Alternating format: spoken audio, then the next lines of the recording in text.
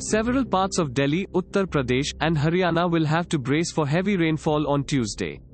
The India Meteorological Department said in its weather bulletin. According to the weather agency, rainfall accompanied by thunderstorms and strong winds will lash areas including Karnal, Sonipat, Panipat in Haryana. While Shamli, Baghpat, Ghaziabad, Modinagar, Meerut, Bijnor, Aligarh, Mathura, Sambhal in Uttar Pradesh over the next 2 hours. Areas in the national capital too will witness light to moderate rains during this time. Thanks for listening to the latest news Suno.